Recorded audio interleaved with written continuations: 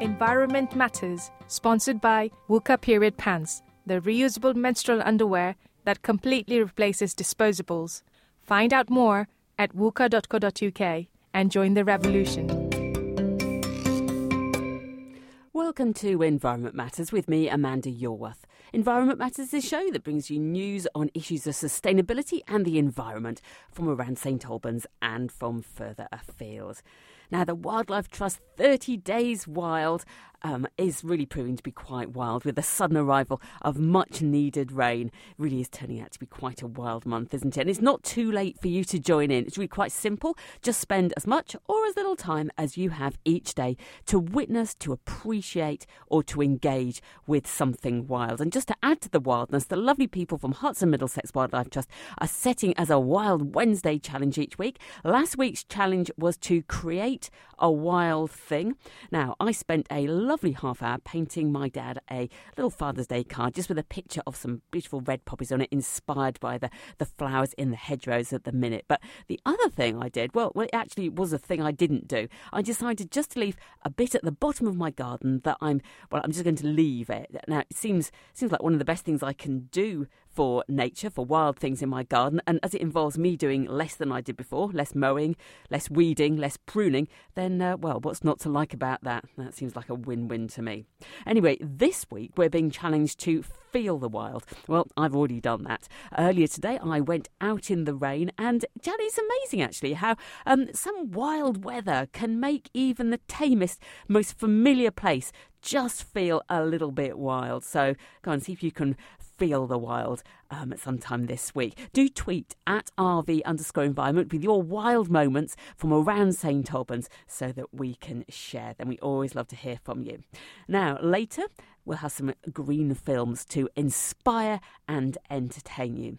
But first, now you'll remember that Catherine Ross from Sustainable St. Albans joined me at the start of the Sustainability Festival, that's at the beginning of May, to ask you to sign their petition to St. Albans District Council asking them to declare a climate emergency. I spoke to Catherine on her way back from handing in the hard copy parts of the petition. So, Catherine, you've just handed in the petition signatures that you collected on cards and on paper sheets, added to the online signatures. How many are there in total? Amazingly, the total now is 1,700 people. We've been absolutely overwhelmed by the support, and I'd like to say a really big thank you to everyone who's listening who signed the petition. Right, that must be fun. You must be very pleased with that. We're really pleased. We think it's the highest or second highest petition that there's ever been in St. Albans. Brilliant. Now, what's the process now? On the 10th of July, the petition will come to council. So I'll have a few minutes to speak up the front, and then there'll be a 15-minute debate by the councillors. And then we're also expecting that a motion will be brought to that same meeting by councillors enacting the requests from the petition. OK, so you said that you were speaking. You've also asked Mimi Spiliopoulou from the Youth Extinction Rebellion in Hertfordshire to join you saying something. Why did you choose her? Why did you ask her? Well, because it's her future. It's her generation's future that we're talking about. The whole world has to have become carbon neutral by 2050 if we're to act at the speed that's been called on by the expert scientific reports. And in 2050, Mimi will be my age. So I think it's really important that her generation has a voice. Right. Now, as you said, the meeting of full council is going to be on the 10th of July at 7 o'clock. Can we go along to that if it's something we'd like to see? Absolutely. So all meetings of the council are open to the public, and we'd really encourage people to come along. There's going to be a few people gathering outside at about 6:30, and then the meeting itself starts at 7 o'clock. OK, and if we can't go along, I believe it's webcast. Yes, again, so council meetings in St. Albans are webcast, so you can sit at home on your sofa and watch what we're up to. Right. Now, for those of us who aren't going on to the meeting, is that it from us? Is that the end of our involvement, or is there anything else you need from us at this stage? So the thing I would really ask your listeners to do is to write to their councillors and let their councillors know that this is an issue that they support, and ask the councillors to vote in favour of the climate emergency declaration motion when it comes to council on the 10th of July. We are really, really hoping that we'll get full cross-party support at the council. We think it would be incredibly symbolic if St. Albans could show unity on this issue. And so if local residents can write to their councillor and ask them to vote for it, that's very powerful. And that's their St. Albans District Councillor. Exactly. Right. And what's your feeling about the chance of meaningful change in St. Albans? I think I am feeling cautiously optimistic. So I think there's a real mood of change in the country, that 85 councils now have declared climate emergencies and started putting in place action plans. The UK Parliament, the Welsh Assembly have all declared climate emergencies, and it feels to me like it's a time of change, but equally the task ahead of us is an enormous one. Right, well, we look forward to hearing how it goes on the 10th of July. Catherine Ross, thank you very much indeed for joining me. Thank you for having me.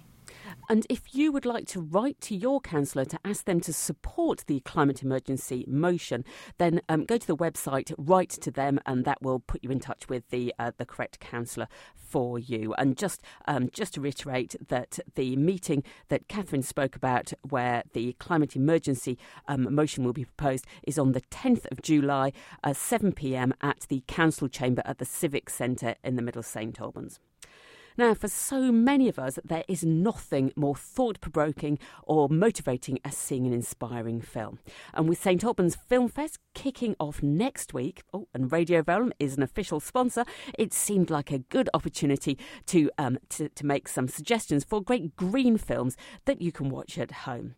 Gail Jackson has organised many film screenings for Sustainable St. Albans, so who better to share some of her top picks? Gail, thank you very much for joining me. So I thought we'd start our discussion of green films with Plastic Ocean. It's become a bit of a classic, hasn't it? Oh, that's a brilliant film, Amanda. It really is. It really motivates people to get involved and to do something about the plastics in their life. Yes, I think that's right. I mean, it is quite shocking in parts. There's obviously some quite graphic images of things like seabirds with immense amounts of plastic in their stomach, but also quite beautiful as well. It is. It's extraordinary how some of those very powerful images of how our nature is being degraded by our toxins like plastic are also extraordinarily beautiful. And Plastic Ocean has the same cinematographers as the people who were filming The Blue Planet. Yes. It's a stunning film to watch and chilling at heart too. But it comes up with some good ideas about reducing plastics as well and what people are doing to reduce it. But it's a very motivational film. It really changes people. You may be shocked at the end of the film, but people come out of it kind of determined to make changes. In fact, it was one of the reasons why the women who started up Plastic Free St. Albans started their project. Yes. After seeing the film. Yeah, very motivating. A little bit depressing in some ways, but I think the way in which at the end of the film we go around the world seeing people doing practical things, I think leaves you coming out going, yes, on a mission now. Absolutely. Fabulous film to watch. Yes, yeah, as you say, a good film to watch. And that's available on Netflix and iTunes, so very easy to get hold of. OK, then, so moving on now to a film which is not just about plastic, but looks at the whole sort of problem of waste, the Clean Bin Project. It was made a little while ago now, but yeah. That's a film that's been shown in St. Albans. Gail, isn't it? So, well, Sustainable St. Albans showed it a couple of times, actually. We loved it because it's a fun film. It's a Canadian couple, Jen and Grant, who go into a competition between the two of them to challenge themselves to live completely waste-free. They want to try and see which one of them produces the least garbage. And although it's really light-hearted, it's kind of set against, a darker look of the problem of waste. And there is something even in the film that they're not even sure how much impact they can have on the larger scale environmental impacts of our throwaway society. But they give it a good go. But you're right, it's a very light-hearted, easy-to-watch, accessible film. I first discovered this film when my sister, who lives in the States, the place where she lives, they have a green film festival, and she was going with her then quite young children to watch it, and they loved loved it. So it's a good film for kids, and very strong. I think also visually very strong, and lots of good visualizations of the sort of size of the waste problem. Not in a scary way, but just to let you get your head round it, isn't it? And again, you come out thinking, I can do something about that. Yeah, absolutely. Yeah, and the two of them also made, Jen and Grant, yes. They also made a very interesting film called Just Eat It, a story of food waste. Yeah. Yes, that's right. And again, another light-hearted film. But I think it's important we don't forget about food waste at a time that we're trying to think about plastic waste, because I think the two can go hand in hand. It is very entertaining and actually quite funny the way in which... So in this film, they try and live without buying food, don't they? They just live on food that would otherwise be wasted. And yes, an enduring memory to me is seeing them dive into the food skips that, like we have here, the supermarkets put out at the back of the shop. I think a lot of them now have stopped doing it. But a few years back, it was quite common to see these food bins out and people diving into them. Yeah. I had a friend, someone I knew quite a long time ago, who used to do it in London quite regularly and lived off the food that they collected from the bins. It was a bit of a thing for people to do. But Jen and Grant do it, kind of filming themselves, and it's extraordinary what they find in these bins. Yeah. I mean, masses of bread that's, all within date. They, as you said, they live off the food that they find. It is extraordinary. Yeah. So it again teaches you so much, but is quite entertaining as well as informative as well. And another good film, easily available online, £6.51 if you fancy watching it. Now let's move on to Cowspiracy. This is not quite such a fun film. No, although it is entertaining. This is a really powerful film. I know that Cowspiracy basically is about the impact of wide-scale farming practices on carbon emissions. And that might sound dry, but it explores farming agriculture. It's a feature-length documentary, and it says that the environmental organisations that existed when the film was made. When was it made? Not that long ago, 5 years ago, something like that. Yeah. They say that the big organisations, I think they include stuff like Greenpeace. Greenpeace is one they include. Yes. That these organisations don't really want to raise the issue of the impact of farming agriculture on carbon emissions, because they didn't want to put off their meat-eating supporters. And whether or not that's true, I don't know.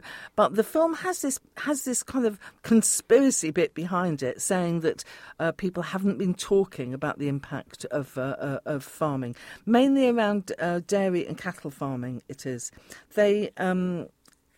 they talk about the. I'm just trying to see if I've got some figures here that they talk about. I would say it is a film that is rich in statistics, isn't it? Actually, yes, that's very right. Clearly shown some very good infographics about sort of comparison of the impact, for instance, of palm oil and the impact of soya growing for animal feed. So lots of very clear information. I don't think it's as grim. It's not all just about it's not grim. No, tortured animals in sort of factory farms. No, it hasn't actually got. I don't think it's got that kind of those kind of images in it. It's more exploring why this issue isn't such a biggie. Yeah. For people who are concerned about climate emergency, and done in a very interesting way, very engaging way. Yeah. I would say if you've got children watching, there is one instance where I think a chicken is killed actually on screen, which probably a little bit disturbing.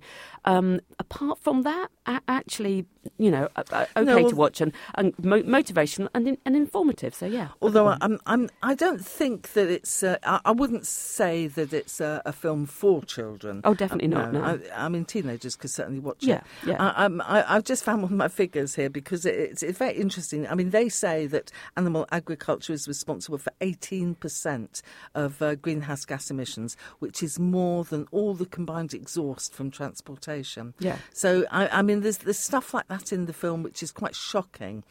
And that 1,000 gallons of water are needed to produce a gallon of milk. Yes. I mean, when you're sitting faced with figures like that, it's really hard not to think back and reflect upon your own diet and what you're eating.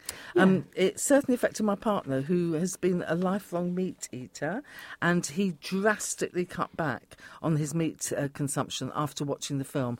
He remembers it. About 3 years later. Yeah, do you know, I would say a similar effect on my husband as well. So, a very motivational film indeed.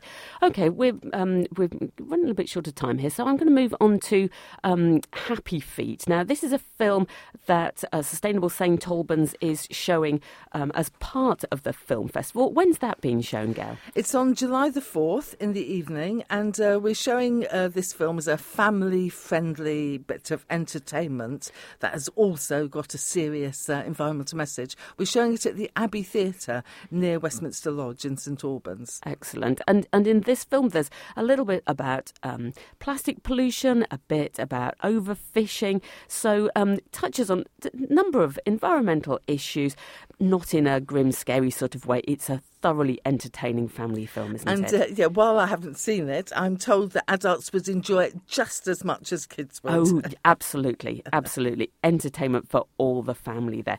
Gail, I think you've given us plenty to get our teeth into if we fancy watching an environmental film, giving ourselves something to think about. And as you say, Happy Feet is definitely something to look forward to. Gail, thank you very much indeed for joining me. Thank you, Amanda. Now, there were, as Gail said, plenty more films that she wanted to mention, so I've put together a blog which I'll post on the Radio Verulam website with details of those that we've just discussed and more. You can find details of the showing of Happy Feet and other Film Fest performances online, and Radio Verulam will be at the Film Fest events reporting and meeting you lovely people, so do come along and say hi. I'm going to be back at the same time next week when we'll hear what children at Camp School are doing to clean up the air near their school. Until then, thank you for listening. Environment Matters, sponsored by Wuka Period Pants, the reusable menstrual underwear that completely replaces disposables.